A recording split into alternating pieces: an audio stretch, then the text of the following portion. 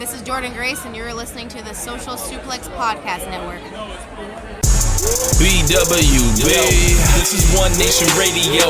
You better get it right. Rich Latta, James Boyd came to give them life. The Blackest Wrestling Podcast has come to kick all ass and drop it 6 feet if they kicking trash. Word, let me welcome y'all to something different. And if you dig it, man, you should let some friends listen. We be getting it in, this on the regular dude.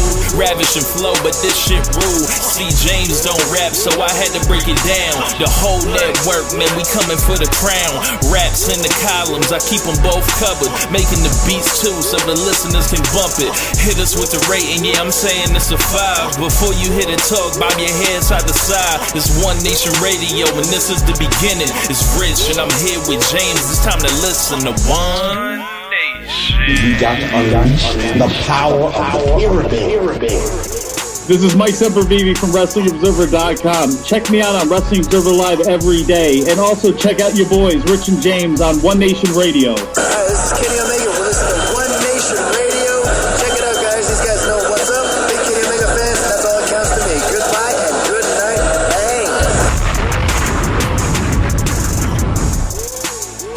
Bang. Ladies and gentlemen, welcome to this week's edition of One Nation Radio. I'm James Boyd, and here with me I have Rich Latta. What's going on, man?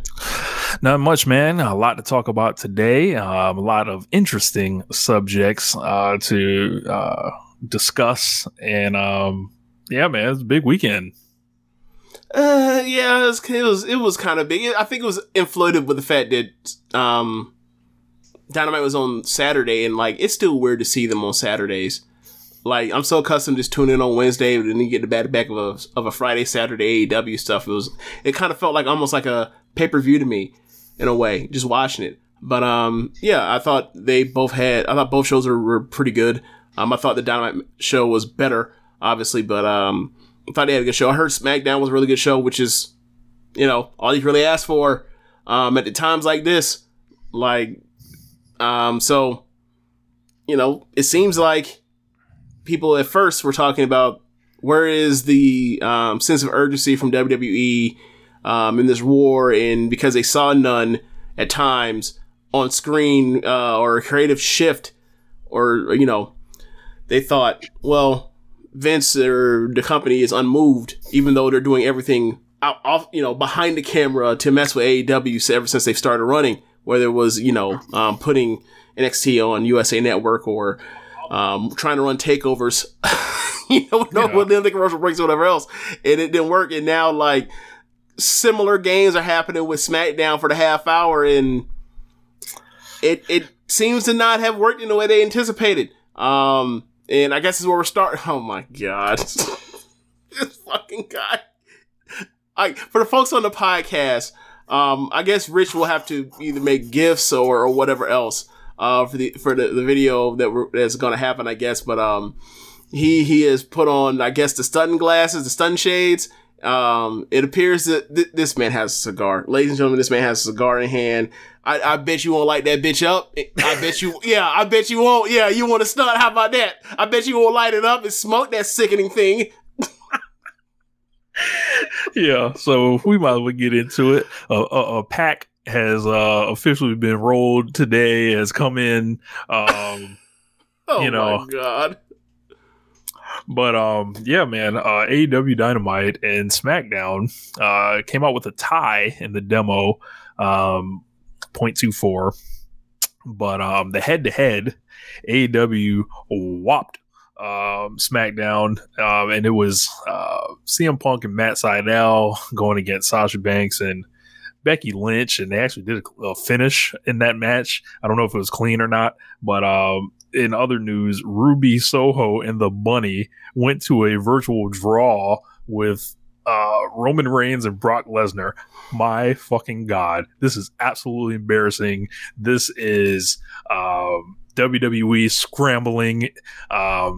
We saw everything, as you mentioned. They tried to play the dirty tricks behind the scenes, leaking these fast national numbers. If there's something that I never want to see again, couldn't give less of a fuck about, it's fast national numbers. It tells you itself it's fast. It's not the correct number. So, like, I'd rather the real one. We can wait. So they sent it to the fucking Forbes guy. They sent it to Darren Ravel, who used to be represented by Nick Khan. All this other shit, just WWE wins. But strangely, they left out the demos. They didn't leak any of those Fast Nationals. They knew. And we saw TK operate on Twitter like he knew what was to come, and then it came, essentially. And this is just the latest reflection of everything that's been going on at the UBS Arena, Madison Square Garden, Arthur Ashe, AW being over 200,000 buys on the pay-per-view, Chicago selling out those huge shows, and when they were being competitive with or beating Raw in the demo a couple weeks ago. Like, this is just absolutely embarrassing for WWE, and they didn't have to pick this fight. Like, they were the ones that chose to go 30 minutes over, which may have cost them in the end. Similarly to when they tried NXT and putting that on 2 weeks earlier, and it actually backfired against them. Also, they had they went commercial free first. So TK was like, yo, if you don't want to be civil, I mean, we can do that because I can go commercial free longer than you can, which was pretty funny. And I think TK's strategy was to rile up his fans pretty much the whole time, because AEW Rampage was already booked. They added the buy-in kind of as like, you know, a free for all for to fuck with them and, you know, generate some excitement. But the card that was happening. America's Top Team and Inner Circle had been built up. Ruby Soho had a match, and then Punk Inside Out, and it was like, that wasn't no like killer episode or anything like that. That was just like the regular show. And, you know, Junior Dos Santos shows up. I don't know what that meant, if anything, but what I will say is I think this was the best 3 matches, top to bottom, in Rampage history. Like, I don't remember. I think, you know, normally that match in between in the middle is normally like a real quick squash match or something that's like goes 5 minutes, not really something you remember. Like the week before when they had Lucha Bros, I believe, versus not the Pinnacle, Max Caster and Anthony Bowens. What's her name again? Forgot. The Acclaim. Like that. I think that was on. I think that was on Rampage the week before, and that wasn't that impressive a match. But yeah, or maybe I misremember it. But like, yeah, I felt like top to bottom, this was the best 3 match Rampage ever. But like, that's not really saying anything because it pretty much feels like just an hour of Dynamite normally most weeks. Mm-hmm. Yeah, man, and WWE picked this battle and chose this fight. No, stop that. Stop. No. We'll let you get to your point. But first, before he got to his point, the people that are listening over podcast, Rich had he had the cigar in his mouth as if he was Will Smith at the end of Independence Day. I think he just toppled the fucking invading army of aliens. All right, go over your point, Rich. You know what? If this is what you want to do, this is what you'll do. You just go. Okay, fine. I'll join in. I thought I'd be humble, but you know, me shall ain't hurt, but I guess I'll be humble with the chain. I'll pull the chain out. So what you want to do? Questions for you, Rich. The champagne. Yes, sir. We could do that. You know, we can get active. You know, the Moscato. This man, keep it on him. Oh yeah. You know I don't drink much, but I keep it on me. I got pink Moscato. We got first time viewers in the chat. Hold on. First do you want to go to the old shout favorite? Out to DJ Dynasty. Shout out to Acrophobic Eagle. He said Rich is wildin'. Indeed, this man has the cranberry and the Grey you know Goose. What? I'm gonna go with this one because this is actually open. I'm gonna go with this one. Yes, sir. Yeah. So. Yeah, man. Continue. But please do. Yeah, this was completely avoidable.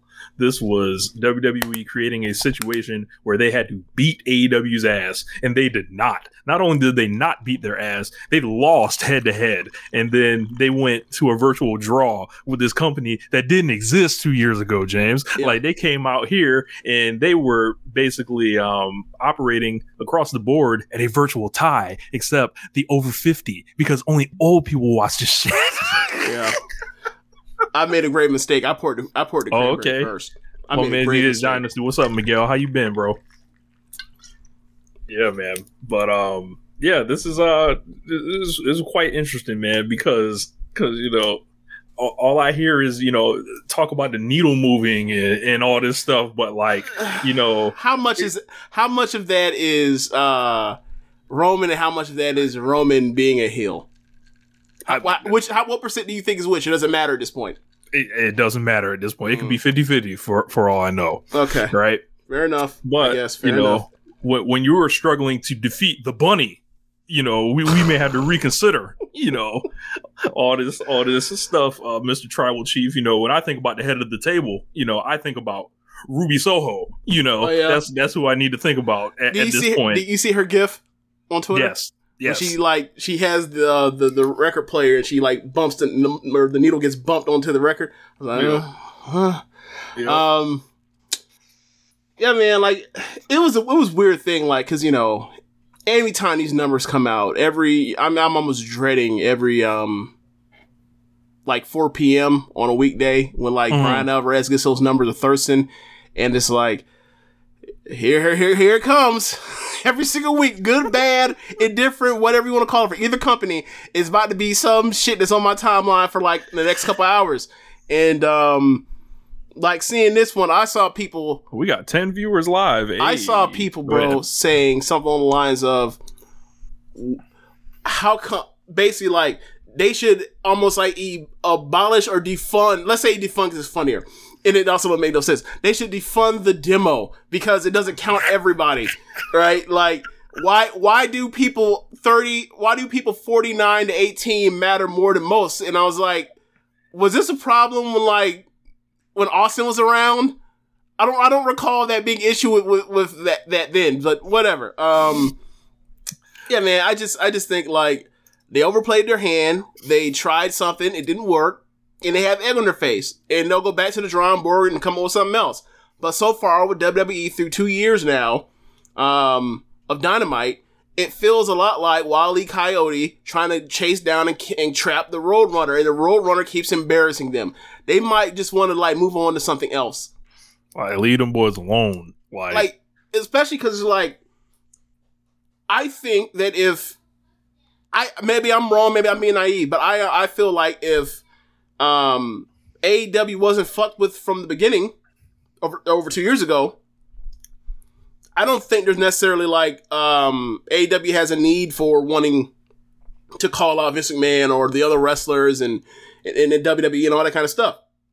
But this has become a turf war when they're not even occupying the same space in a way.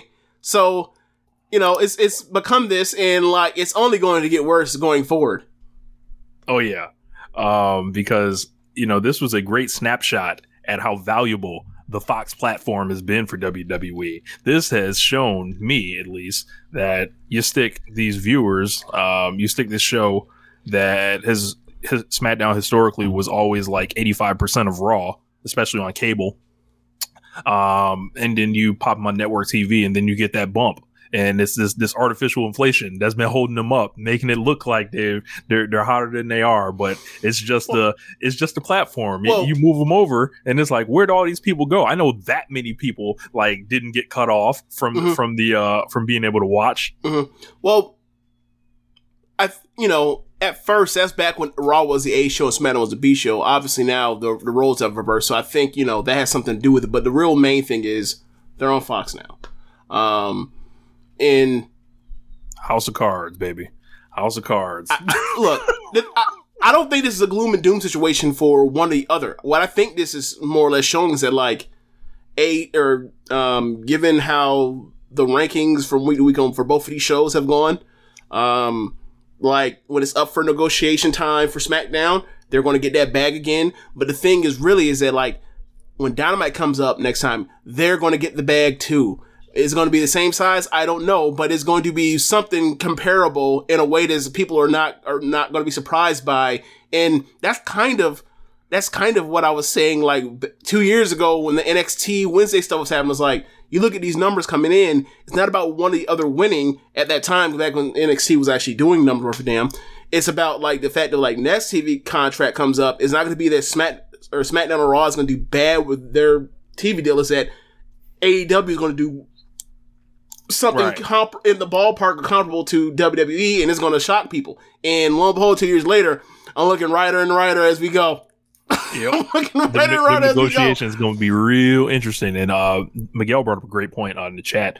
He says he heard Talking Smack is going head to head with Rampage in 2 weeks. So, or no, that's going to be this week. Yeah, this week. Yeah, it's going to be this week. So WWE more trying to fuck with Rampage a little bit and counter program something on FS1. I believe they're back on Fox this week regularly. So I think this is it's a matter of time until SmackDown. I hope they don't try to expand to 3 hours. This is going to be bad for them because they're going to have to dump that third hour on FS1, and then it's like WWE's hot shotting is going to run out very fast. Especially when it goes towards moving everything to the last hour if they were to go to a third hour. Yep. Like, that's the reason why I was like, Rich, last week, and I said, like, I don't think this is going to be something where SmackDown crushes AEW. And I didn't say it with my full chest that I thought they were going to win, but I led you and told you the reason why I thought they would without actually fully on saying it. Now, I'm not going to take Layton credit, but the reasons were what took over. It's like, it's FS1. FS1 is smaller, has smaller reach than TNT does. It's the third hour of the show, and third hours always stink. Yep. And like, I just thought that was I thought that was like pretty obvious. And you know, I remember you mentioned at the time you were like they're gonna load it up, and you were right. They loaded with everybody you met that you started. What they loaded with Becky and Sasha and Roman and Brock, but it just didn't work. Title match, street fight. Finn Balor and Sami Zayn. Like, well, I meant like that last half hour is what they loaded up as far as them loading up. But yes, they did advertise and apparently came through with a show a great show. So it's like, hey, like if this is what's going to be going forward, and WWE gets off their ass and books matches that people want to see, I think that's great for the wrestling fans. But as far as like trying to shut down whatever Rampage is, I think that's pretty much it's cooked now. Yeah. You already know, like you can't do better than Becky Lynch, Sasha Banks, Roman Reigns, and Brock Lesnar, especially when like at least one of them is going to Raw after the brand split. Yeah, I think it is very interesting to look at like the behind the scenes maneuvering of all this stuff. WWE's public strategy has been to downplay them as competition on through the media, through the investor calls, through just like the general sentiment. Roman Reigns coming out saying they're not competition and all this other stuff. And it's like, but privately they would undermine them and then sell them out to the media and all that. That's really the reason I think Tony started like wilding out this last week, because it was like, whoa. How is he going to fight back? He's like, y'all want to fuck around in private? Well, we're going to do it in public on a timeline. So like we're not going to answer you there. You're going to come on in our arena if you want to answer. We'll go public with it. And boy, this has been a legendary Twitter run that just happened today. And the funny thing was Mookie Ghana putting out all those minute to minute data things in Dave Meltzer's mentions and all this other stuff that we don't normally get. Just to add to it, I love it. I didn't see that part, but yeah. But what was anything that stuck out to you that you thought was interesting from the minute by minute stuff? So he was saying like they were talking about like the effect because they had commercials too or whatever, and AEW still was like tied with them through the commercials. AEW didn't run their first commercial though until like the end of the that half hour though. Like, so you basically got like 25 minutes of commercial free. Right. And it was like, I think it was 6 minutes, if I'm not mistaken. Okay. And they were and like they held or whatever. Mm-hmm. And I was like, and they were like, we'll probably know more tomorrow on that. So, but it was pretty interesting, just seeing all that stuff. But yeah, so rolling up for the Fed and light it up, smoke, puff, pass, however you want to do it, whatever you get into, have a drink. But the pack is definitely in the air. Stop trying to fuck with these boys, like, because it will not work. Like, yeah, man. So I mean, real quick, Do you want to talk about Crown Jewel before we move over to AEW? Like we got all the WWE stuff like right in a bundle, and then we can move on. So we got a comment from the Implications. He says, this may be your two's most humble episode yet, like your own personal Hangman arc all paying off. We got more confidence than Hangman ever had. Yeah. We're way more inspiring than Hangman ever was. Oh yeah. Like, look at us. You see all this, you know, we can look in the camera like with no fear. We can smile at them, baby. You already know how it is, you know. Oh my God. You know, I could take the glasses off, you know, and show them the eyes, you know. Man. Yeah, man. This so, is, Crown Jewel. Crown Jewel. Crown Jewel, James. Yes, a show that on paper. Hold on. Before Crown Jewel.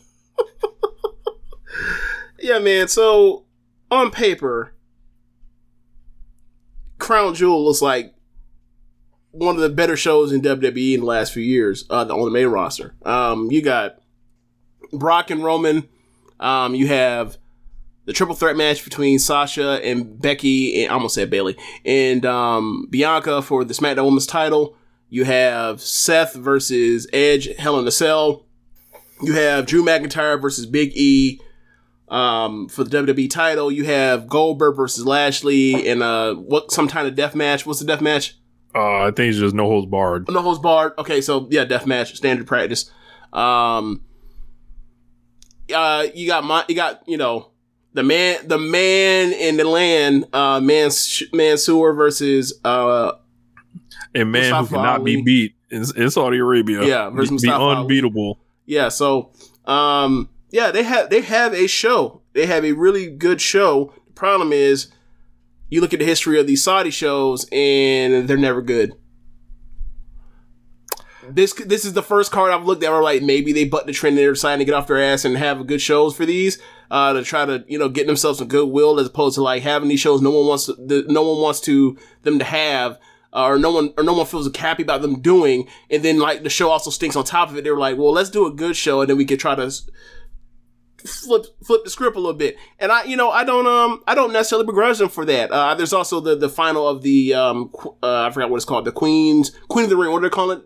Queen's Crown. Yeah, that's also the King of the Ring finals too. Yeah, that's also gonna be a show. So like, you look at it and like, I mean, I'd have to look back at SummerSlam to see how to compare it, but like, it looks comparable. Obviously, SummerSlam sucked this year, but as far as like building up towards a really big show for one of your biggest shows of the year, they absolutely did that. So I don't know, man. Like, it's gonna be one of those, you hear the reviews and you'll see what happens, but like, I'm not in any rush to watch it or anything like that. But if I hear something good about it, I'll check it out. Like, I've never shied away from the Saudi shows. I've watched 2 of them before in full, I think. So yeah, if you hear something good, we'll check it out and report back. If it's trash like these Saudi shows have always been, then they played themselves by wasting some of these these storylines to go towards this show, and then it still stinks. So it's on them on what they want to do. R.I.P. to Jamal Khashoggi. So there's a graphic that came out. It looks like they may be dropping Keith Lee's name. He might just be Bearcat Lee. So at first he was Bearcat Keith Lee, now he's Bearcat Lee? Keith Bearcat Lee, and on this graphic it says Bearcat Lee. Unbelievable. That's so low on the scope of like WWE weird things right now. All right. So what else? Speaking of people having weird name changes, have you heard about your boy Kanye? I did. He has legally changed his name to Ye. Y-E. Y-E. He already and he cut his hair like Minoru Suzuki. Minoru Suzuki's guy does better line work. I'm sorry, he does. Or did lines. So Kanye already had a was it mononym? I think when you know somebody by one name, like Beyonce, LeBron, Madonna, Prince, Rihanna, Adele. He already had one of those names. Who the fuck else is named Kanye? He's like, I just gotta get rid of that too. So now got rid of my wife. got rid of, my damn common sense. So, well, I mean, he lost it. I mean, we may have never known him when he had that. He may have never had that, to be fair. So, yeah, man. I just wanted to point out that, like, he's still out here trying to get attention. He's still out here begging for attention. This man dropped the album, less than 2 months ago, and is begging for attention. It's out of here. It is out of here already. Came and went. I didn't listen to a hi-hat off that motherfucker. Like I haven't listened to a Kanye album since Life of Pablo, so I'm kind of in the same boat as you. He will not get me. What else went down? Oh, before we get to AEW, so Top Dollar. Got to do that.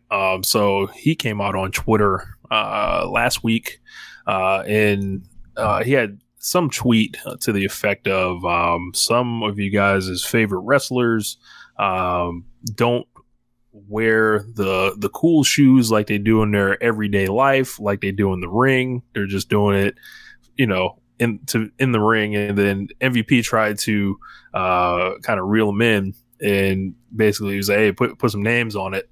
And then he was like, well, the competition, and then he was like, New Day? Like, he was trying to, like, keep him, like, hey, young brother, like, don't do this. And then, but, you think that's what it was? You think he was actually trying to get him to go for the bait and actually say names?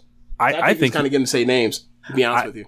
I thought he was trying to get him to say names, but I also, when I saw him bring up the New Day, I thought he was trying to give him a hint, like, hey, don't even do this. But don't get yourself reverse racism out the paint. Yeah, don't say something to piss off your mostly white fan base. Pretty much. Yeah. I'm with you. So after that, I saw the tweet and I was like, those are called gimmicks. Like, that is what it's called, a gimmick. So it's something you don't do, in your real life that you may do in the ring. I don't know. I don't know if this is a function of me not caring about such things because I'm not really a material person. I'm not a sneakerhead.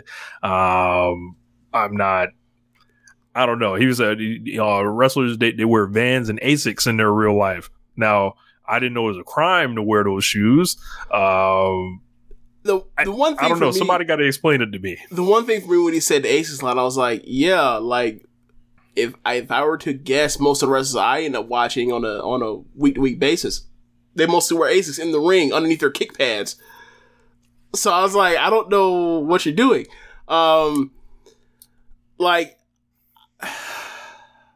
I thought it was such a, like, this is bait thing or whatever else. Is like, this is fake provocative. Like, this isn't actually pushing any real buttons. This is like, I don't really think that you could say that, like, the shoe game is a black thing, is a black culture thing. Like, maybe it was at once upon a time. It actually absolutely was once upon a time. But once we get into the hype B secondary market thing, game's kind of done with. Like white people wearing Jordans for decades at this point. Like 30 years, James. They've been wearing them for 30 years. Yeah. So for me, it was kind of like, so they're stunned. For me, I was just like, okay, like, this is clearly just bait, whatever. So I tuned it out. But then people got mad, and I was like, I can't believe this worked. There was so nothing to it. Like, obviously, people are going to think, oh, he's talking about the Young Bucks. He's talking about Adam Cole or Britt Baker, or I guess because bro, I feel like everybody in AEW came out with shoes on between Friday and Saturday. Right. Yeah, and I think maybe he's also talking about CM Punk because he gave the shoes away to the kid, which is like, if that's what you're going at, like, that kind of sucks. But for me, it was just like, yeah, like, I don't know, like, I wear Nikes, I wear Vans, I wear Converses, so it was never for me, it was kind of like, who gives a fuck? Like, people have a bunch of different pairs of shoes depending on what they're out in front of. Like, for me, I was thinking, I was like, wait, so like, is he upset that people have like school clothes? Like, you know what I'm saying? Like, what are we doing? Like, no, I don't think you're gonna be wearing your school shoes like with the cut the grass or take out the trash. I just don't. Right. But they're not who they say they is. Yeah, like I don't think there's some imposter fake thing because they're fucking shoes. Like, yeah, man. Like, yeah, like if he was talking about like for example, like I don't think it's the same thing as Tyron Woodley going at one of the Paul brothers about like wearing Cuban links. I think that is more. I think that is a obvious thing to do. But like the shoe thing is kind of like, nah, man, game's been too far gone on that one. Like that's like getting upset at white guys for rapping almost. Yeah, like, playing basketball. The game's been too far past on that one, man. Way too far. So in retaliation, or not retaliation, like people were saying all types of stuff, and they told Top Dollar to like chill. Look, he stay in your lane. Look, I don't think. Given that, I think that Top Dollar is a good rapper. This was clearly the fake. This is clearly like the 50 Cent thing, like the. Oh yes, like I knew that was coming. That's the reason why I saw it. Like I was like, I don't care, man. And then people got upset about it, which is like, of course. And then he made his freestyle. His freestyle was good. At the end, I still didn't care because like. I know what this is, and like no one's gonna get shot, and no one's gonna come to fist fights over this. No real legitimate fist fights over this. So what am I supposed to really be interested in? You know, there's no legs to it. Yeah, like this won't be something that matters a month from now. Like he rapped on the "Let Me In" beat from Young Buck. Ironically, yeah, always loved that beat. But like. I know why he was vague intentionally in the verse, and I think people kind of he leaned into it and let people run with it. So I know why he's doing what he's doing, but at the same time, it's like go hard. Like I don't know. I thought it was a good verse, right? But I thought it was like a lot of like nothing that had to do with anything. I think it does more for him. I think it does more for him in the larger wrestling world or wrestling Twitter sphere than it did for him in like the WWE wrestling sphere. Like, I don't think him getting this buzz online for a few days is going to get him a push on WWE because they don't care about that because look what happened to Naomi. You know what I mean? Well, he is like taking shots at AEW, which could make them very happy. Yeah, but like a lot of people take shots at AEW and WWE, like on the lower or otherwise, and like I don't think anyone's like car plates have changed. Like is Seth Rollins doing any better because he shat on Will Ospreay 2 years ago, or he tried to shit on him 2 years ago? Mm-hmm. Yeah, I think that was the beginning of the decline actually for him. I mean, the decline claimed it when he tore his ACL in 2015, but I get what you mean. Yeah, the public perception of him. Yeah, like if you want to say what really killed him was like, well, they did set him. I take that back. They did set him up for fucking the Fiend at that Hell in the Cell, and that he ain't been the same since. Never forget they printed merch that had the man's man on it for him. So like that was deaf. Like dudes don't want to see that shit. Sorry, like I don't think women wanted to see it either. Yeah. Like I don't think there's anybody like. I don't think there's like a particular. Okay, let me phrase this. I think most people in general that watch wrestling are happy for Becky and Seth, like finding each other, and then whatever, and then the child and all that stuff. Right. Nobody wanted to see that on screen though. Right. And the man's man stuff and that mixed tag match they did, like that didn't help Becky at all. But yeah, like to continue that point, like I thought the freestyle was good overall, but me, I'm looking for a little bit more. As a rapper, I'm looking for him to. Yeah, well, that's the real thing, right? Like he was saying, like after he got people's panties in a twist, if you will. Like he's like, wait until I start talking about the prison industrial complex. I was like, yeah, I'd rather hear you rap about that than this because this is fucking stupid. This is worthless. This is completely worthless. Yeah, so I'm waiting on Top Dollar to give me his bars on the corrupt systems that tie into institutional racism. Until then, like this with shoes, I don't give a flying fuck. Yeah, like I missed it. You know, there are people that are into the shoe stuff, but like it's not my bag. So I really can't. You know, I didn't know like you said, I didn't know black people own shoes. So I don't know. Like I didn't know we had that one too. You know, we clearly did. We clearly did with, you know, the people that are the faces of some of these shoe lines. Obviously, like Ye and Adidas, James Harden, Kanye, Louis Vuitton influence of Virgil, Kyrie's, Durant's, Giannis's, go so on and so forth, right?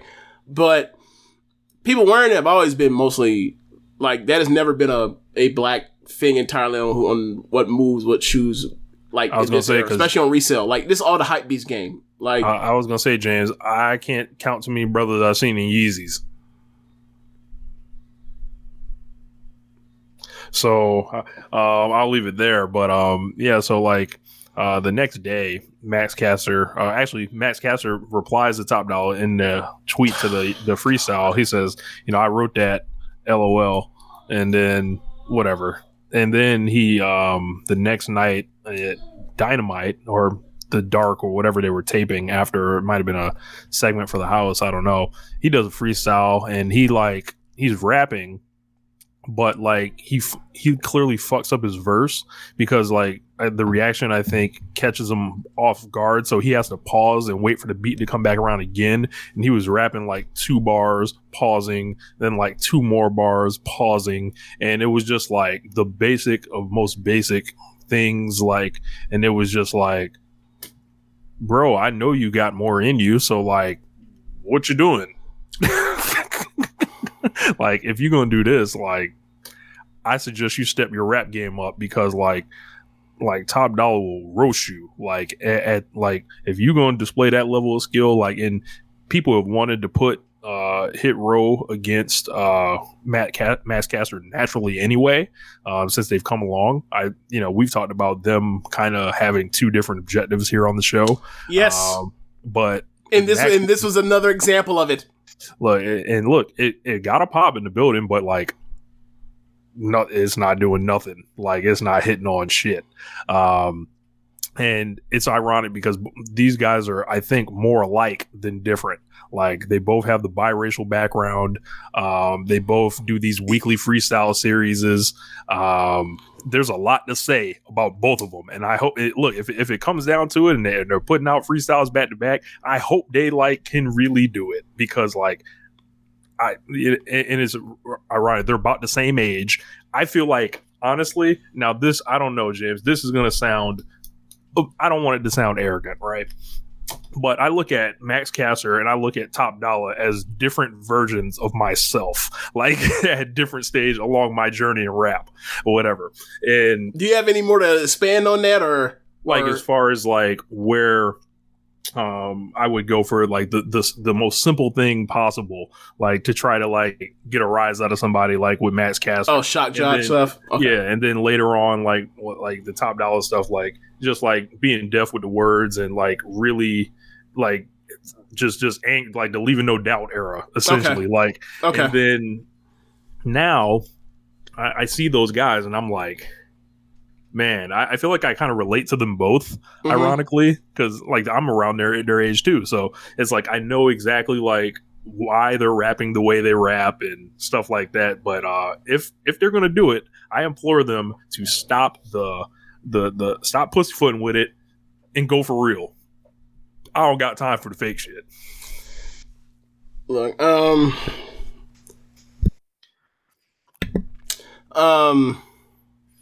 how do I say this?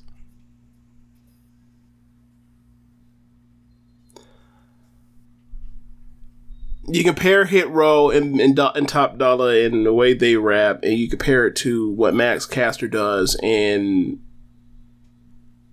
for me, and I've said this before, like, I don't know why after this happens and I see Hit Row do that cypher, like, I don't know why like Max Caster hasn't started coming up with a new gimmick, because his is done with. His finito. Like, I obviously understand they're catering to 2 different audiences. But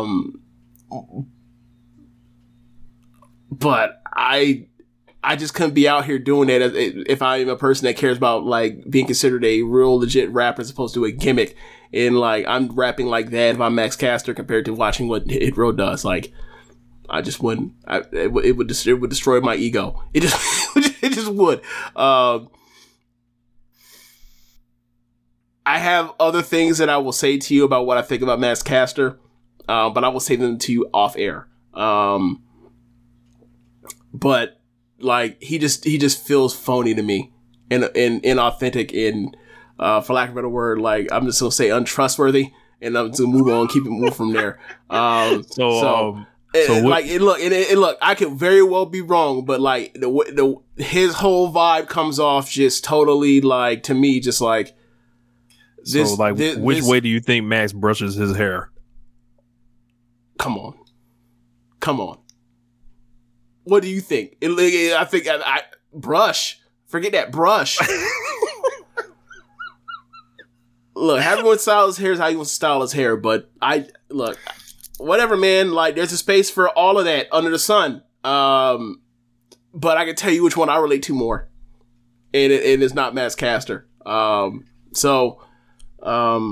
I think I'm gonna leave it at that. All I will say to Max Caster is, if you really want to do this, you better bring it, because like if you bring what you've been bringing, that shit will get swatted back like a Serena return serve, swallowed. Like, you don't want to do that. Like, the great Bart Scott once said, anyone can be beat, but not with that shit. But it requires him. If he wants to win, he has to change. If he wants to win, he has to change. So it's up to him. Yeah, that buck hunting will not do. Yeah, he gotta figure it out. Yeah, but yeah, man. So AEW this week, they had a lot of stuff go down as far as stuff happened on Rampage and Dynamite. Of course, Rampage opened had CM Punk and Matt Sydal. I think this was Punk's best match since he's been back. I think Sydal looked very good as well. It just every week CM Punk feels like he's getting better, and it's just like it's a blast to see him. Yeah, I had this similar sentiments. I think that Punk's getting better every week, slowly but surely, and I thought this was a really good back and forth fun match of two different styles, but it meshed really well together. Clearly have chemistry from years of wrestling each other over the past. And I really love the finish. Like, Sydal was a worthy opponent in competition for CM Punk at this moment in time. But he went for Crucifix Bomb, and he made one mistake by going for it. And Punk caught him, hurt him up really quickly on the shoulders, gave him the GTS, and it was over. I really like flash finishes, if you will, or you want to call it in that way. I thought it told a really good story. So yeah, I'm with you. I think I enjoyed this match more than I did the Darby match, and I thought that was a very good match too. Yeah, the Bunny took on Ruby Soho, and the match of her life, the match that ran Roman Reigns and Brock Lesnar to a draw. Amazing. So it was kind of like Rocky 1. Like I just want to go to them with the champs. Yep, just need to go the distance. 16 years have paid off, James. Hey, I don't know if I've said it on air or off air. I don't really remember, but over the last few weeks, where I've been running down the Bunny, and I gotta say, she shut me up this week, because I peeped it early. Like, this is a good match. This is a very good match. I've never seen her act like this, and I acting different. I remember, I think it was Second Josh, and he's like, I don't really see it. And then by the time they got to the end, he was like, okay, I see what you mean. No, but she was on her shit this week, and Ruby, I think this is Ruby's best match in AEW so far. So in total, a good story. I thought they worked really well together. I wonder if they've had any interactions before in the ring before. So, but anyway, like this was a good one, and this is something that Ruby really needed. Because if she had a stinker, this could be like, okay, like you see here the Ruby Soho music, the Rancid music hit, it is getting less and less hot. I think this is keeping her afloat for the time being, and she's in this angle thing right now with with a collection of A-faces versus Penelope and the Bunny. So we'll see where this ends up going. But I like the fact that like now we're starting to get 3 concurrent storylines in the women's division. I do like that. Yeah, I was going to mention Jade and Thunder Rosa seem to be circling each other. Yeah. And then, of course, Britt as a champion. We don't know where she's headed with it, but Anna Jay for now, it seems. Yeah, Anna Jay for now. And then our main event, the super hot match, American Top Team against Inner Circle. And this ruled. This is blast. Dan Lambert melts the arena once again upon sight. I think you can have whatever problems you want with it, but this is clearly working. You can't watch that show and be like, I don't see it. In that case, you might as well put these glasses on and then black them out so you be like Ray Charles. So. But this was awesome. I thought Sammy was a human highlight reel. I liked him and Sky's interaction. That looked like it was going to be a blast whenever it happens. Jericho getting in there, of course, with Junior Dos Santos. Junior Dos Santos looking like Sagat. Yes. And he did awesome. I thought, no, he was game. Okay, so I didn't say that he looked like Sagat, but I said he looks like he should get an audition to play Sagat when they have another Street Fighter movie. That's what I said. Yeah. He was having a blast out there. And it's a weird thing with MMA turned wrestlers where a lot of them their ground and pound and their striking seems so they pull their punches so much that it looks bad, their striking at times. But outside of that, he had the charisma, had the presence, mugging for the camera, knew where the hard camera was. He didn't even have to go to the performance center to do that. Yeah, he was having a lot of fun. This is going to be a lot better than I thought it was going to be. And I thought it was going to be better because I think people are underrating or people are downplaying what Men of the Year are as an act in the ring. But I knew with Lambert with him, I thought all right, that's mouthpiece. I think Paige can handle talking enough, but they want to give him more. And there's nothing wrong with having more fire flame spitters. They're off to the races. At some point, they're going to have to get Paige Van Zant in the ring, and I wonder who is going to be what woman are they going to add to Inner Circle to do this? Because Paige Van Zant got to make somebody feel some pain for the bullshit that Jericho was saying. So I think everything is positive with that angle and all that stuff, and that was Dynamite, but I did not like that part of this whole weekend. Where Jericho recycled, he did his Stephanie, some of the Stephanie McMahon stuff except for 2021. I was like, bro, leave that shit behind. I'm tired. I don't like these promos or where the wrestlers slut shame opposition. I didn't like it when Ruby said what she said about Britt. I didn't like it when Ronda said what she said about Nikki Bella. I don't like that shit. There's no need. Dudes ain't cutting these promos for heat. What? Come up with something else. Yeah, it was definitely. I thought the think pieces were going to go out. I didn't see any, but lazy material, dated material, to say the least. But Rock with Lana a few years ago, that sucked too. Yeah, I forgot about that, but it should be brought up. Yeah, they I think maybe you could do Layla Hirsch, have her in there because she's small and she can play a shooter, or she's called herself a real fucking shooter before, which is hilarious. Real ass wrestling. Yes, real ass wrestling. John Juris, Layla Hirsch, same gimmick. Is that everywhere we gonna make Jeremy pop in the middle of the show while he listens back? Gotta shout him out. Yeah, I guess so. Dynamite. We had Malachi Black. Oh, we talked about Rampage. We gotta go, or we missed the buy-in. We gotta talk about the buy-in before we move. Yeah, we put it in the chronological order, but whatever. We're here. We're still on Friday. Yeah, Friday. Okay. Yeah, the buy-in. So we had Lee Moriarty versus Bobby Fish. I loved that match. It wasn't some great match or anything, but it was just fun to watch two dudes in AEW in a ring, and they're both grapplers and technical wrestlers that hit hard and stiff, and they just threw each other around and put each other in submission holds, got themselves out of it. It's a well-wrestled Matt Banger. I really enjoyed Matt Banger. I probably shouldn't call anything a Matt Banger, but it was fun. It was a fun ass match. It would have fit well in like 2020 NXT. Lee, I heard Lee got signed. So thumbs up for that. I really liked him. My first time seeing him, I really liked him. Then later I found out that he's out here like paying homage to former Joshis and their moves, and I was like, that's cool. And it goes back to me saying, Rich, like, if you just steal like a Joshi fan's moveset, you too can become a great wrestler. So my thing I noticed about this was when the match started, no one cared about Lee Moriarty. Right.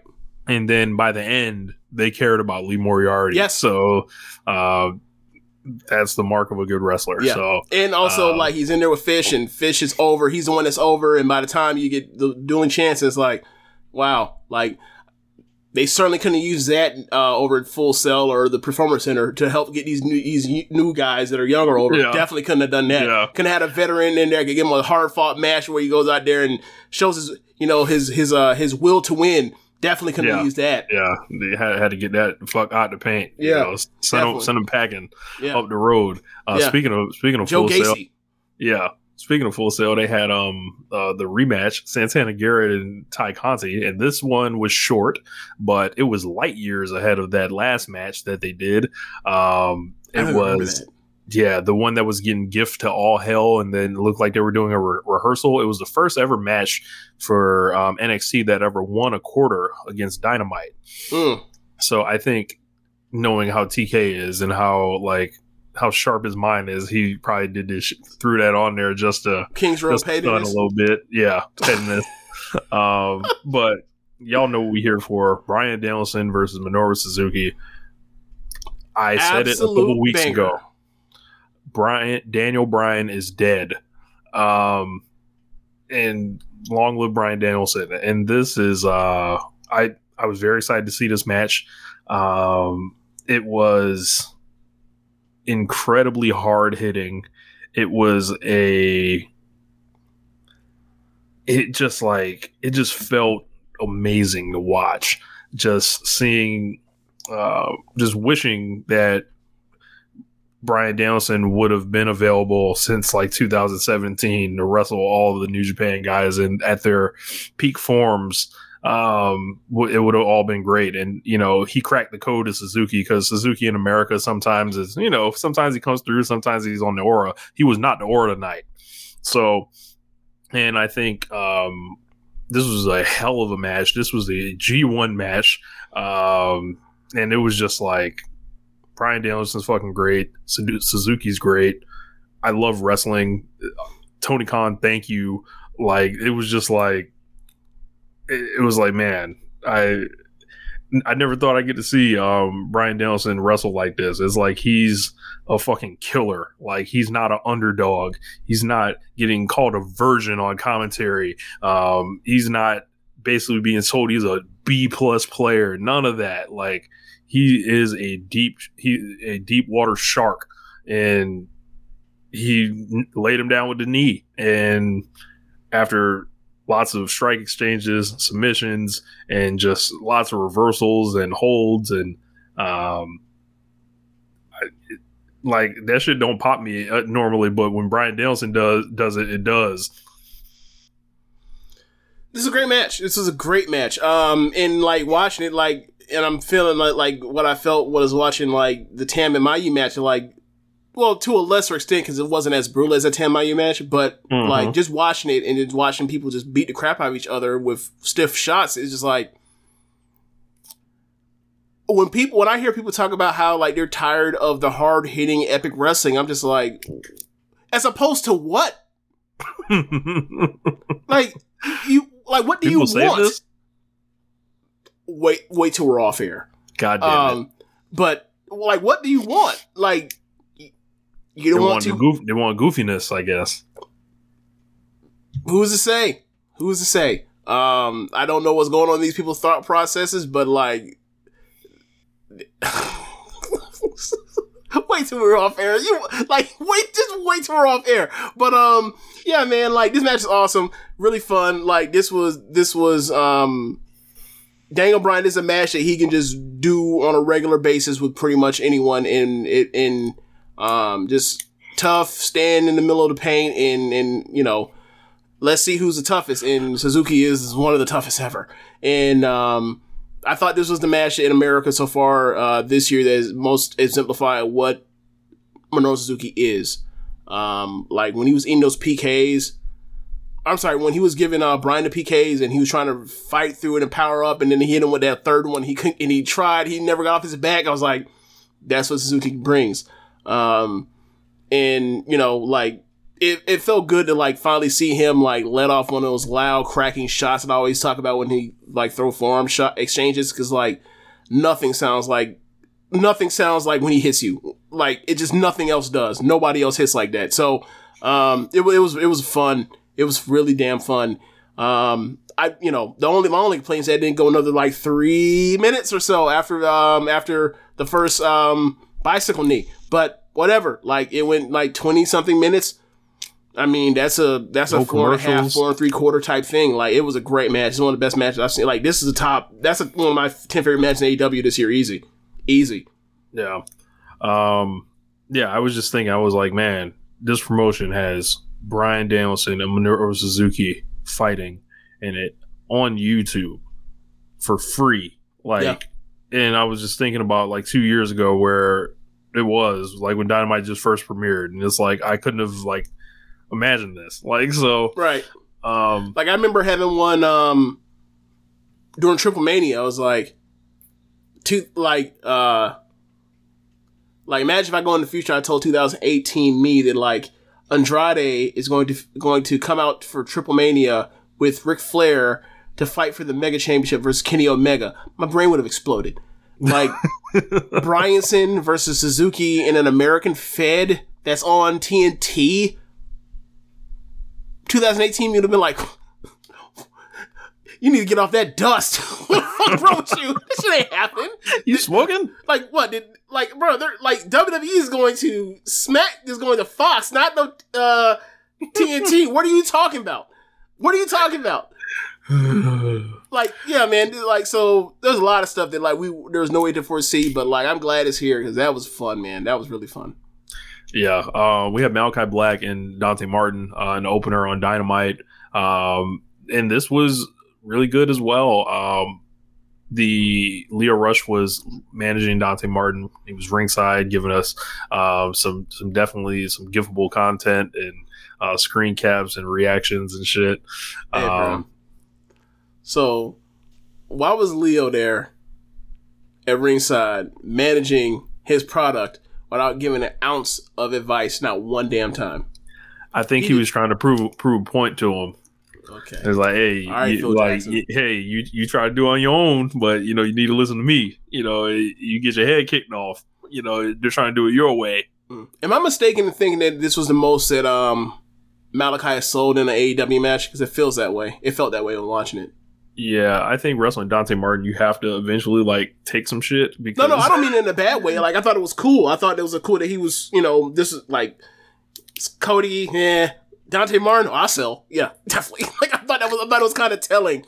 Look, gave him the head nod after the match, and boy, that you know that point I made last week on the show, it felt real great. You know, it felt real great. You know, to see that in real time. Remember when Edge showed up to NXT early this year to shake Damien Priest's hand, and he had the long coat on like he was fucking Undertaker doing it for John Cena? This is the way you do it now, not that shit. Yeah. Like Edge, like bro, man. Edge was faking like he was gonna challenge the NXT champion. If you don't get your ass out of here, he went face to face with Karrion Kross. Isn't that shit pure comedy right now? Karrion Kross could be fired next week, and people wouldn't be shocked. Yeah, pure comedy. To look at some of that stuff now. So what else did we have on Dynamite? We had we had a Miro promo. I don't know what the chronological order of it was, but we had Miro basically telling God, "All right, keep playing with me, keep playing with me." Questioning, you know. That ruled. Like, that's how diluted he's became. That was actually followed. Actually, let's get to the real thing. The most important thing. Hangman Adam Page spoke for himself. Yep. And I gotta say, this was really, really good. And it touched on a lot of the things that I think other people have said for him or have done for him. I think a lot of the talk from the Dark Order has said some of the stuff that he said during this promo. I think that that vignette of him fighting for a title shot with Dark Order a couple months ago, I think that vignette about what a cowboy is, I think he retouched on some of that and framed it in his own way. I really like this. My question is, why the fuck didn't he say any of this stuff sooner? This would have helped him out so much more earlier. I guess he had to wait until it was time for him to get locked into the title program to cut a promo in front of a live crowd. I guess. Is this actually like a Hangman thing, or is this like a top babyface in AEW thing outside of Jon Moxley? Because like, you think back of like when Omega was a face at the beginning of the company's history, he was doing these bullshit like, I'll give you like 2 minutes and I'll give you 1 minute and not actual promo, and I won't do it in front of a crowd thing. Like when he was doing the lifting weights thing in Nakazawa, it's like, is this a thing that like the Elite just do where they avoid doing babyface promos? Like, what is going on? Yeah, I don't know. It's weird. I mean, Cody talked for himself. Cody ain't Elite no more. That's funny. He's the one that come on promos. Well, we disagree, but I'm about to hang my boots and fake retire. So like, we've had our disagreements, but damn, no one cares. All right, come hit me with the crutch. So yep. I should have said that. I should have said that for the Cody Arn Anderson thing. But yeah, man, like, I thought it was really good, and like, this helped him a lot in like, put the title on him. Why not? Yeah, I think it's time. A lot of people liked the promo because it was a lot about believing in yourself, and I think that resonated with folks. Yeah, that part I thought was goofy. It's like, you're a pro wrestler. Like, if you have confidence in yourself or you don't, either get in the ring and fight or don't. That doesn't inspire me. I don't think I can do it. Why should I believe in you more than you believe in yourself? Like, what? Like he said, he kept losing and kept losing. I feel like there was something he left out, which was like his actions, but whatever. Well, of course not. He's a babyface. He's not going to mention the part where he was a dick. Yeah, and self-destructed this situation because he didn't have enough balls and confidence and self-esteem to stand up for himself. He left out the part where he fucked over the Young Bucks. He left out the part where he was the one that got pinned and was collapsing in front of Kenny. So I won't bring up none of that, but I do want to hear more about why him and Kenny don't like each other at this point. I don't know if it is even a case where they don't like each other. Maybe it's not. I think more of the story is that like, he hates the Young Bucks, or he dislikes the Young Bucks so much that like, and Kenny will never be closer friends to him than the Young Bucks bond. So like, they turned all of them heel to get him over, and it was already working anyway by the time he got to Revolution. So a Revolution last year. So they were just running like, all right, let's make Kenny the heel or whatever else. And he plays heel better than he does babyface, obviously. So this is what we're rocking with it. So I don't really have much of a problem with the alignments, whatever. Like, his motivation for why they're almost like a couple that got recently divorced and they're afraid to see each other in public and they shake each other's boots whenever they mention the other's name. They haven't really mentioned that, but whatever. We're here now. Yeah, go ahead, flip the title, and we'll see how it goes. They announced at this point is like, look, after that Bryan Cena Omega match, like, take the belt off of Omega so that I can get a match and like, with a finish, and like, that can be something that's on the card and it's not, for the title or whatever else. If you don't want to make Bryan Cena the champion or Danielson the champion that fast, fine. Like, book the match, like, make Omega lose, and then he can come in and and do whatever with Danielson. They can have their feud, like, that's like second from the top. Yeah. Or what will probably end up happening is self-fulfilling prophecy. It'll probably still be the main event. I'm going to not touch that with a 10-foot pole. All right, let's do this. What? I'm just going hold on. Malachi Black or MJF is, let's say that is the first pay-per-view opponent for Hangman Page. Might be Mox too. Could be Mox. Okay, if it's not Mox though. If it's not Moxley. We got Miro in there too. If it is not Moxley and Hangman, why should Hangman main event over Bryan and Omega? If you were just talking about if it's not match quality, like the only match quality and buzz, especially given that they already had that match that people want to see a finish on. I think people are really in love with Hangman. It's a love affair, and I can't say that I love him that same way. Like I'm not like I think he's just another good wrestler. I feel like I'm accounting for all that. It's still not a more over thing unless Jon Moxley's attached to it. Yeah, it's going to be. I think it's going to be a rude awakening when he's not next to the Elite. I don't think a rude awakening is like he's going to hold his own. Like that's he's going to hold his own. He's going to hold his own and be and have a respectable title reign and all that kind of stuff, and he'll be a really good champion. And like this doesn't necessarily have to be the ace run for him. This could be like this sets up the run for when he gets it a second time. Then he really is the man. Mm-hmm. Like New Japan booking where they always have short reigns. Like even if he wins the title, I still don't see him as the man personally. Right. I mean, you shouldn't. He's not even the man amongst the let's say 5 pillars because he's really not a 4th. He's not even the 5th. But like there's 2 guys in front of him clearly. Yeah, that's fine. Like he has the story that has been the story of the company for basically 2 years. Like so, it's his time, and like when he wins it. We know he's gonna have great matches, so that's not really an issue. So like, is there a little bit of Utami in Hangman, like where he's coming off the belt, he's grabbing the belt from like this ace like figure in the promotion, and they're moving that ace figure around to go potentially do some other stuff, to where he's kind of like left it having to prove himself in main event after main event. I think there are a lot of parallels between Utami winning that belt last year and potentially what Hangman can do. You know what? That's actually a pretty good parallel because like Utami, like if you were to fast forward on what I think Hangman could do in main events or in title matches on big shows, like I feel like he's going to have great matches. So it's like great. He's going to be a great champion as far as defense and all that kind of stuff. But like there will be other stuff and other wrestlers on the card that will be bigger than him at the time, and I don't think that's necessarily a bad thing. Like Julia and Mayu and Tam are all bigger deals and sell more merch and whatnot than Utami does. Like it'll be Punk, Bryan, Omega, right, Moxley, or whoever. But it don't matter if he's going out here and having bangers. No one's going to care. Right. So like it's okay to not make the top champion, the biggest star in the world, and then you can't find a way out of that. Like the idea is to have multiple stars, not just 1 or 2. Right. Some people would say that like that means that like everybody's a 50-50 mid-carder. And I'll talk about that to you more later off air again. That all ties into what I was talking about earlier. But yeah, I think the proof's in the pudding.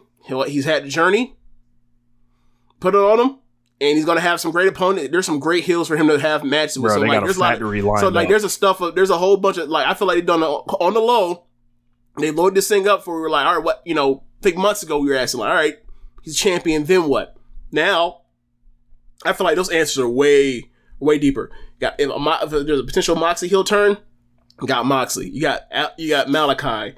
You got MJF. You got Miro. Like, He has half a year worth of really good opponents, and just that, and then you throw in whatever TV stuff.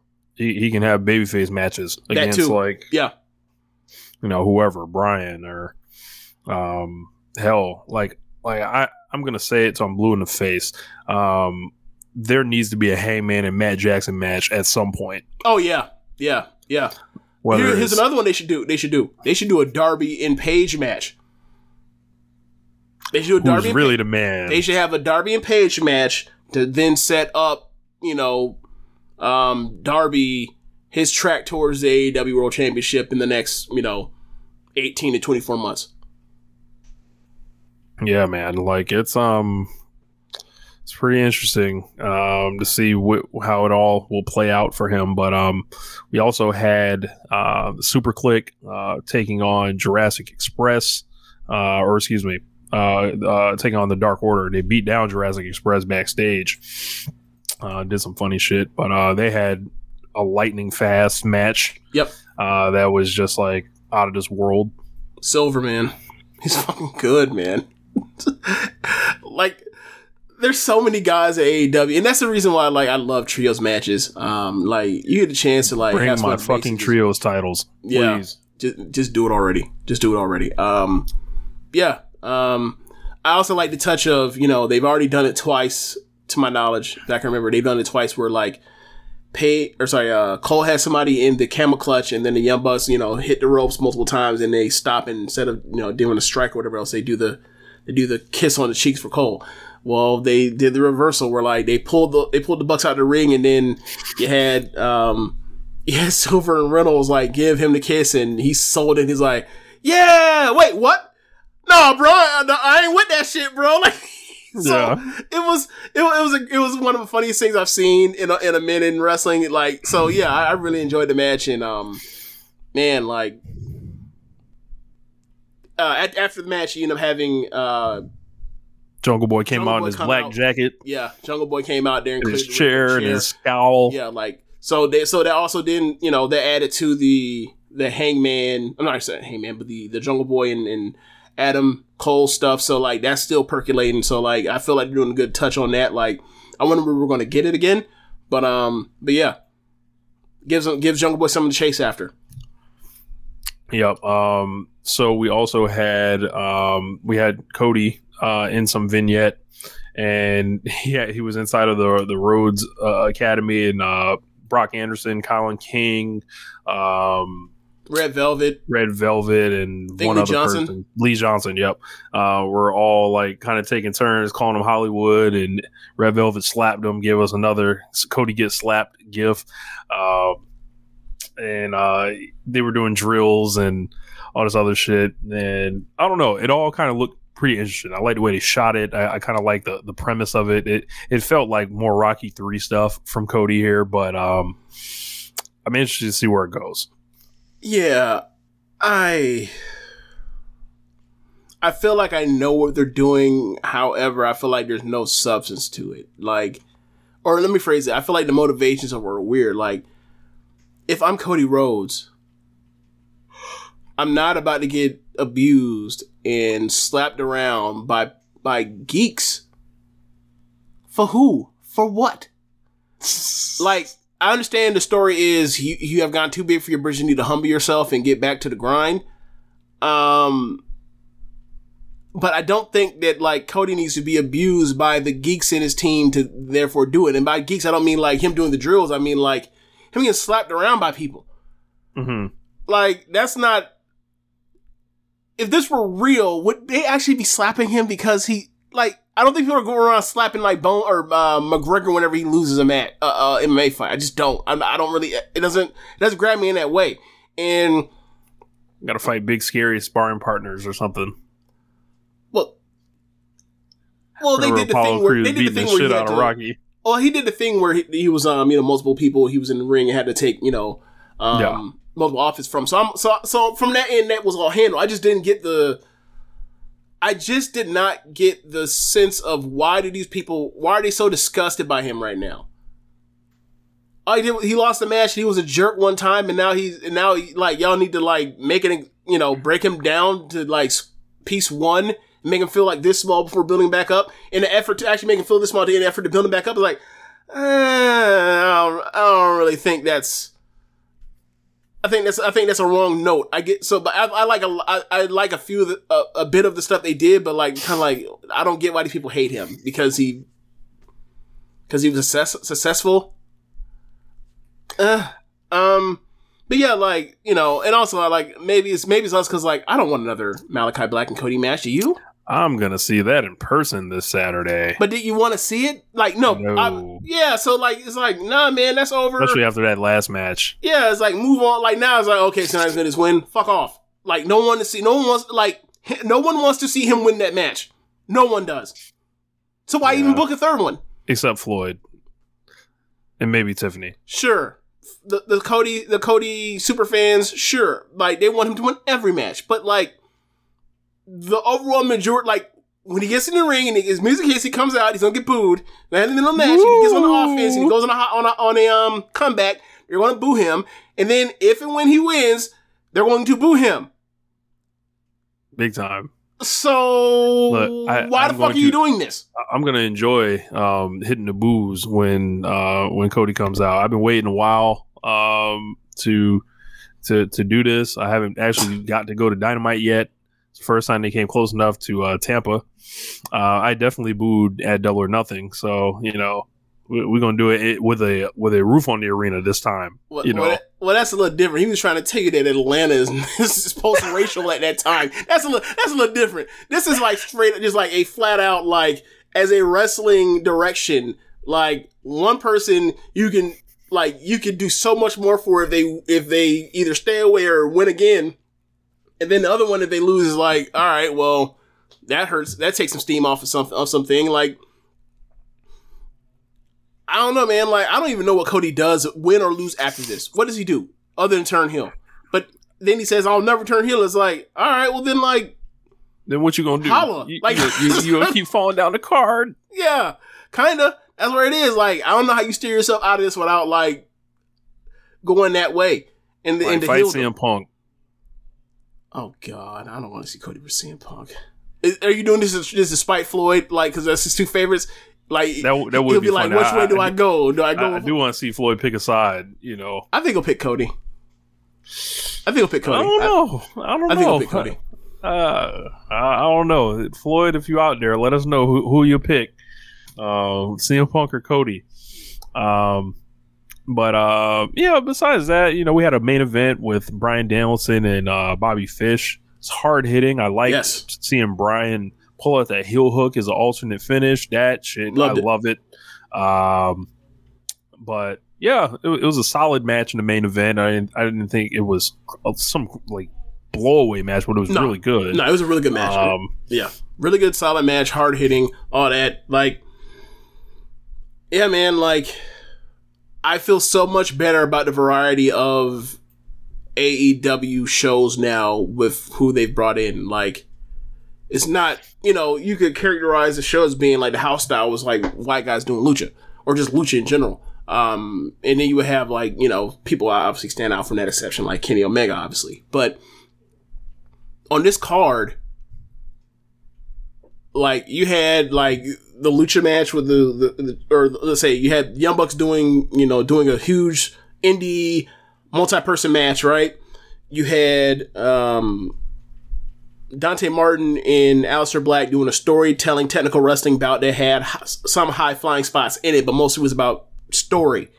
And then in the main event, you had that match is a hard hitting technical, clinic. And I just like, that's the variety I want on my wrestling cards, from American product. So I really, really enjoyed it. Yeah, sorry, go ahead. I'm done. Yeah, I was gonna say we got that we got the brackets for the tournament, and so like in the right side of the bracket we've got Bryan Danielson and Dustin Rhodes. The bottom part we've got Lance Archer versus Eddie Kingston. Left top we've got 10 versus Jon Moxley.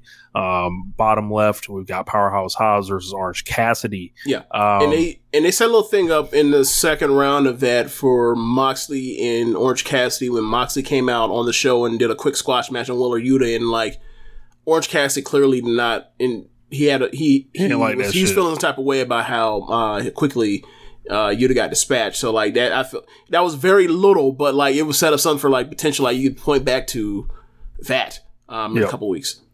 Yep, I got a feeling they're going to be in the semifinals against each other.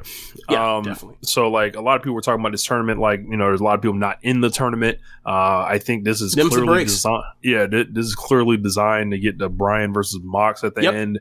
The more higher profile people you put in the tournament, the more you have to beat.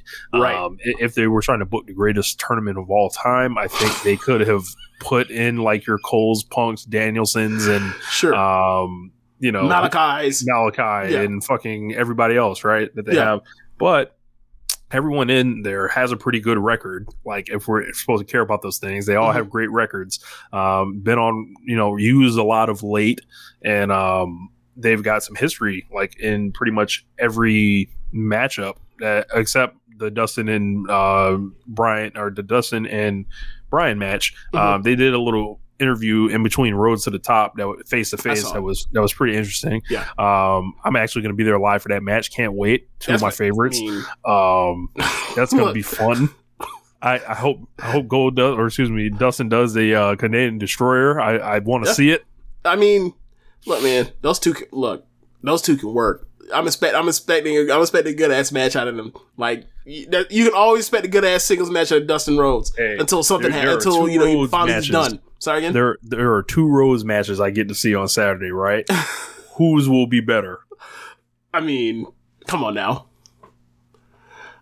Like, Dustin versus Bryan said is going to be just a normal. It's going to be a regular day in the park, like, wrestling match. Standard wrestling match is going to be between 2 great workers doing their thing, hitting hard, looking athletic, and all that kind of stuff. And then who knows what Cody's liable to pull out his bag for some foolishness for a finish to avoid losing clean. So who knows? So, but either way, I to be honest with you, given what the first 2 matches were in Malachi and Cody, maybe the third match will be what we thought the second match was going to be going into originally before they got goofy or whatever. So maybe this might be the real match. So, like, I think they'll both be good matches. 10 got his arm broke by Moxley before, squashed him one time previously, back in the like pandemic days, or the empty arena days, I should say.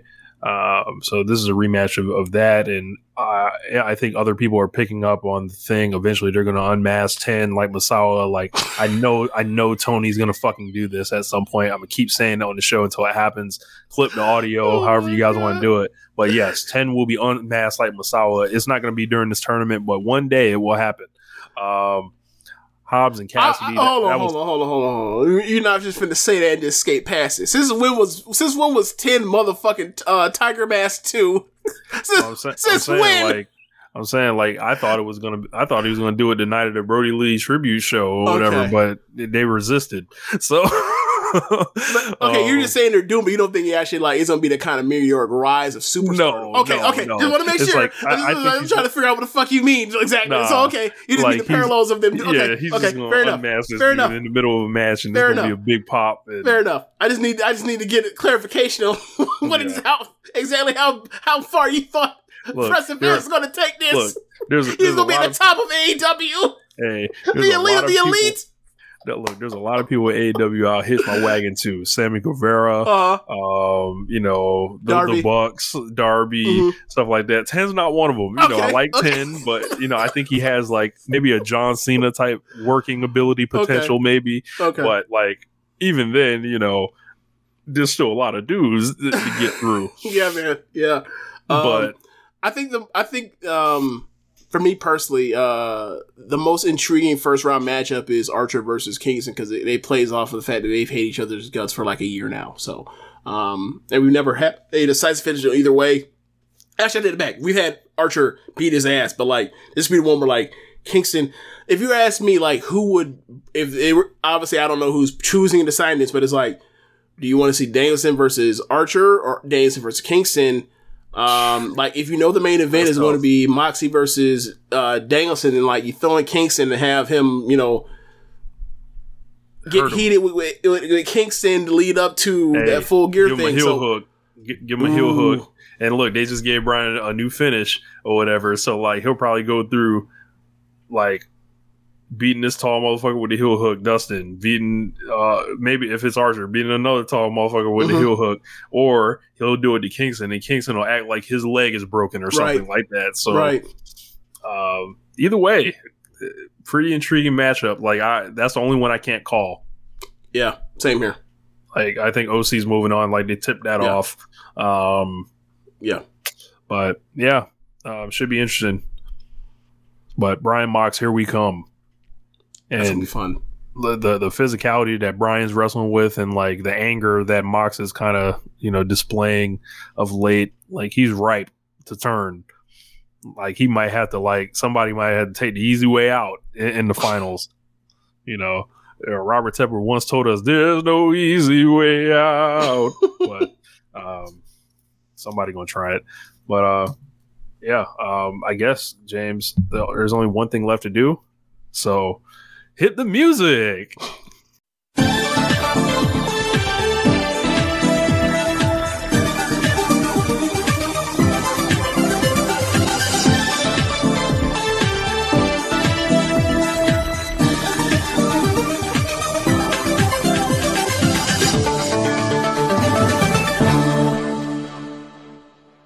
Yeah, so the tag league started this weekend. Only 2 matches are up. None of them are tag league matches. So I figured because last week didn't actually give us the brackets, or not the brackets, but the layout of who's who and what teams are what.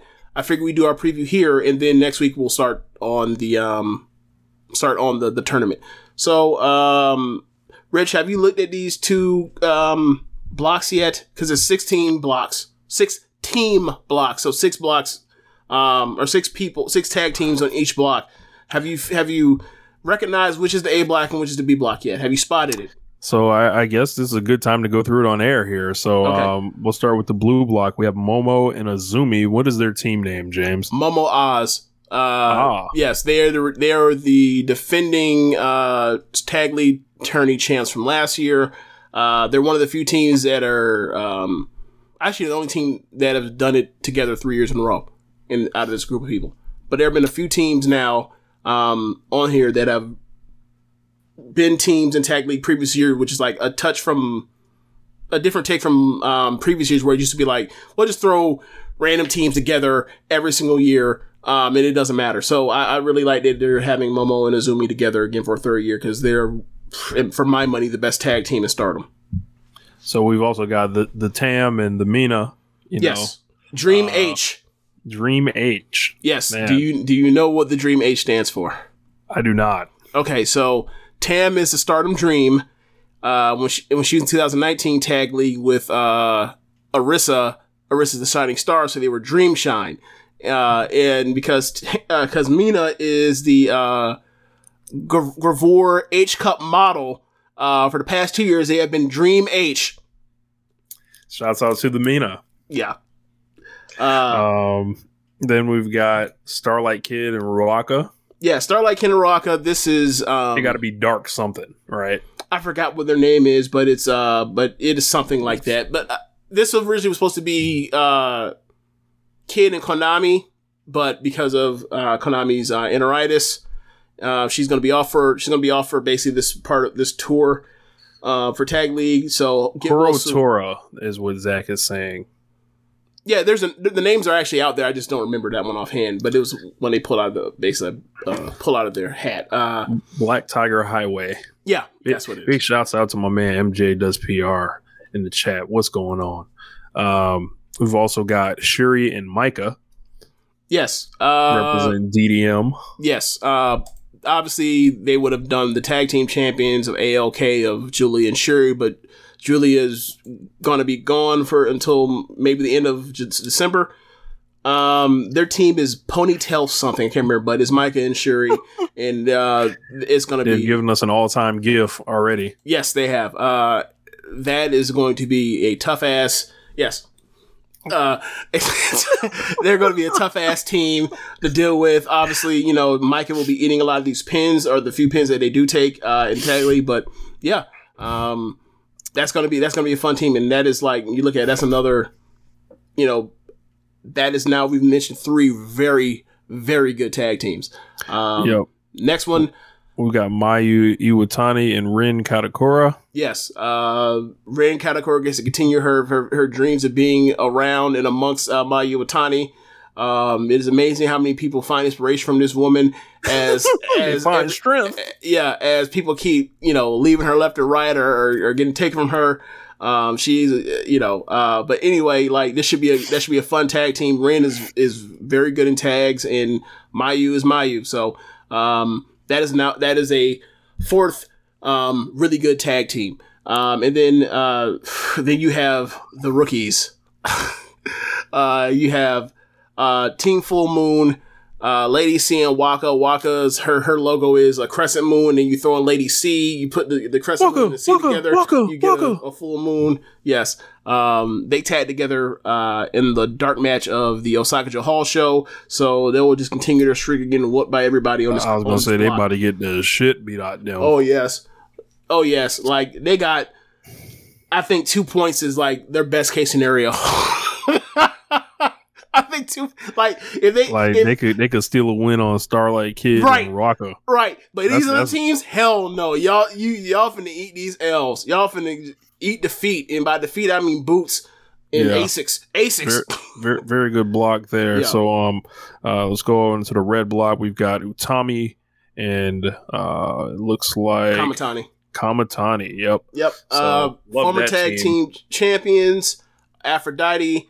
They're going to have good matches. I really don't think they have great matches ever, but they have good matches. They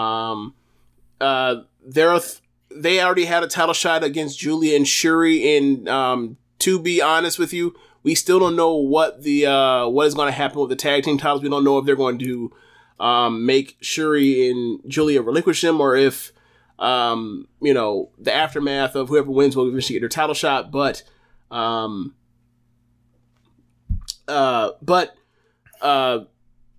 they will be in the hunt until the last day, probably. Definitely, Utami and Kamatani. So yeah.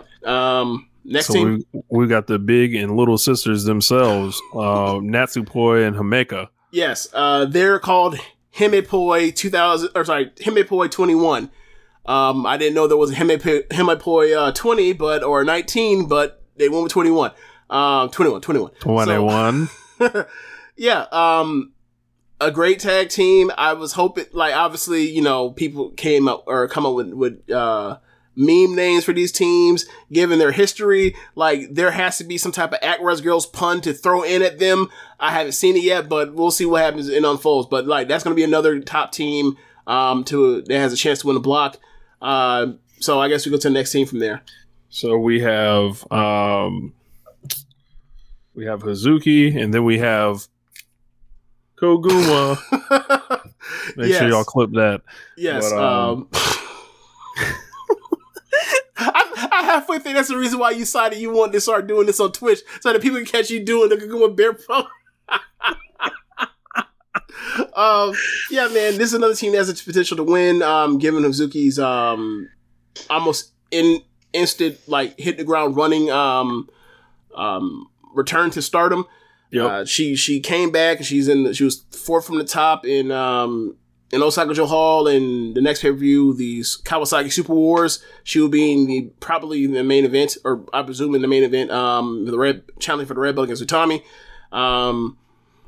Her and Koguma, I think that was them reuniting after them not being in the ring together for, I think it's 6 or 7 years. I think that was the most emotional story, or the best feel good moment, at least in Osaka-jo Hall. I think they can carry that and actually win this tournament potentially. So yeah, like their team is called Fukuoka Double Crazy, and because of Japanese translation and what double and W means, like the acronym is, instead of FDC, is FWC. So there's that. But yeah, I expect to see good matches out of them with because Kaguma's very good at tags. Especially when she's tagging with Mayu, and Hazuki, like, she still looks like Hazuki, like, after 2 years off. So, have high hopes. So we got our next team, a very, very respectful of this team, Unagi and Mai Sakurai. Lots of respect here, yeah, for the Unagi. I don't know if they're going to be like, they could be pushovers in this block, or they could like surprise people and finish third. I'm not sure. I don't think they have a chance. I think they'll be eliminated before the final night, though. I feel that way, but we'll see what Unai can do when she has to be like the lead dog in a tag team. Normally she's in there with Mina, or she's in there with Tam, and she's the person that has to do all the selling. So we'll see how she do as a person that sets up, gets the hot tag and all the kind of stuff. So. Do the cool moves. We'll see. We'll see she'll see how she does it. Like, I think that's important for her. Now that we're at the point where like she can have good matches where she can get a crap kicked at her and she fights back. Now let's see what happens when she is the person that has to, more or less do the carrying in a way. So that will be a step. We'll see how her evolution goes as she progresses further. So up next we've got the walking personification of Vorp and Saki Kashima. Oh my god. Taking on or teaming with Death Yamasan. Of course, I have my cigar here. Death is about to smoke and she'll put you in the pack too. So, Death Squad, that's what they should be called, because who's really here for Saki? I think this should be team upset. Like, as far as like they're going to catch one or two of these. They're going to catch either one or two of the Hazuki Kaguma, Utami Kamatani, Natsupoi Himeka teams between like the Team Flashpin, yes, exactly. Like between like Death's packages of high speed roll ups and O'Connor rolls, and then Saki playing dead and hitting you with that fucking crucifix roll up flash pin. Pulling out they're going to catch people. They're going to catch people. So showing you the sports section and then rolling you up. And then I guess we can move to the next team. But I think they can get some upsets. But I think they'll be eliminated. One of the first teams eliminated in the block. And then it looks like the Hannon twins, if I'm not mistaken. No. This is okay. So this is Hannon with Rina. Okay. Yeah, Rina and Hina are the Hannon twins. Okay. So yeah, like they put the two together. It's funny because like there's currently only 3 members of Stars. All 3 of them are teaming with people outside of their faction. But they do this with the sisters. So like it's funny that they're doing like, Hannah who's in Stars versus like Rina who's in Oe no Tai, given that all they've done is had to thump over like the rights to Death and Starlight Kid over like for most of the year. So fighting over property. Yeah. But yeah, they'll, this is about just getting them out there and they're going to take some L's, and I don't think they're getting any W's, but it is what it is. It's about them going out there getting experience. So, I think it'll be good. Like, I think Hannah's going to be good. Like, I think she's already good, but I think she'll probably be the next future champion after this. And then we'll finally see like how good she is for a 17-year-old, 16-year-old. So the blue block is definitely the A block. Yep. Red block is the B block for sure. Yep. And like we're talking about 4 great teams against 3 great teams. But I still think that like, and also this is going back to the normal traditional format of everybody in the same block face each other. Last year they did this wonky thing where they had everybody in a block face the other block in its entirety, and I was kind of like, how do you do tiebreakers on this damn thing? I don't even remember how they handled it, but like, this makes it a lot more easier for me to figure out what the fuck could happen in the future.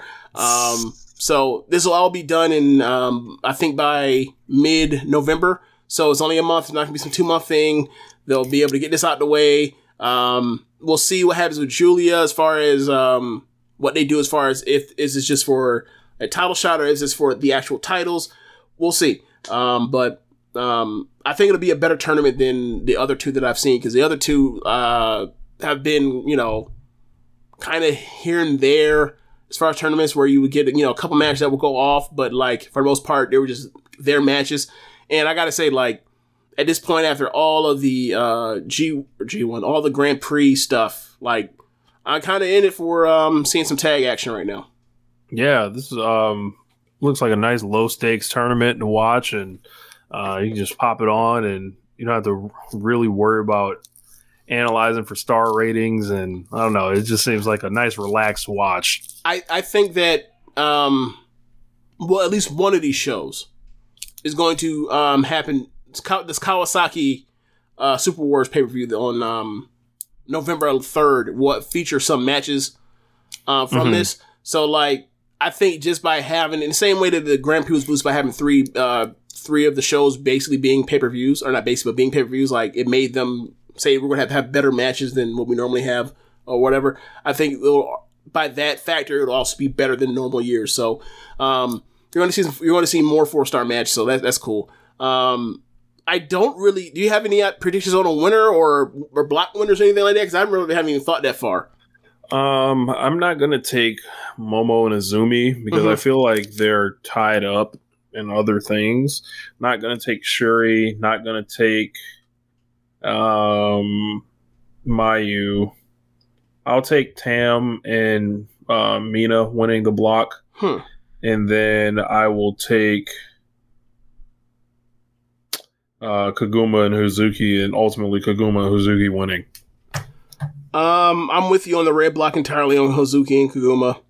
I'm just looking at it like Kamatani has bigger fish to fry in the future, and Utami definitely has bigger fish to fry defending the red belt. And then you have Hemapoi like as the trios champion, so they already are a version of tag team champion. They don't need another version. So I'll go with Hazuki and Kaguma for the red block. As far as the blue block, I think I'm gonna go with Momo and Azumi to win it a second time, and I think maybe I'm wrong. Maybe I'm shortchanging Mina and Tam, but I think I'll go with them for a second run and probably become the champions this time around. Because like they, I'm thinking of the Sumo Hall show, and I'm thinking of like, all right, got to fill a card. And you know that Shuri is going to be in the main event against Utami. What are you going to do with Julia if and when she comes back? So I'm thinking like she's going to have a belt and then not defend it. Like, I think the most likely thing makes more sense is she has a special singles match with somebody. And I think that if you do that, then like you have the rest of DDM and a trios defense, and you have Momo and Azumi defending the tag titles. Because they're an excellent tag team. Yeah. Maybe I'm overthinking and playing too much, full on long term booker on that. But that's kind of what I just kind of figured it like they're going to have something special for Julia when she comes back, if she comes back in time for Sumo Hall. Maybe Hazuki can defend the real Stardom against her. I mean, that's always there. That is there. That is definitely there. They could do that. But yeah, man, I think that's it for the run sheet. Always remember, people, put the Fed in the pack and smoke it. Oh my god. But yeah. Thanks for rocking with us on the Twitch and the live stream. Everybody leaving comments and all that. Also, have you guys. I did a watch along on Twitch of Dynamite on Saturday.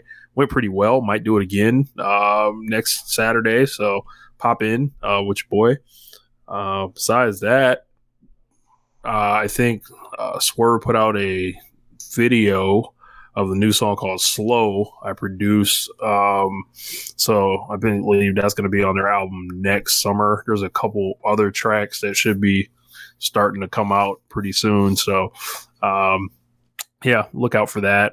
I think besides that, nothing else much on my end. Okay. That's the end of the show, y'all. Thanks for listening.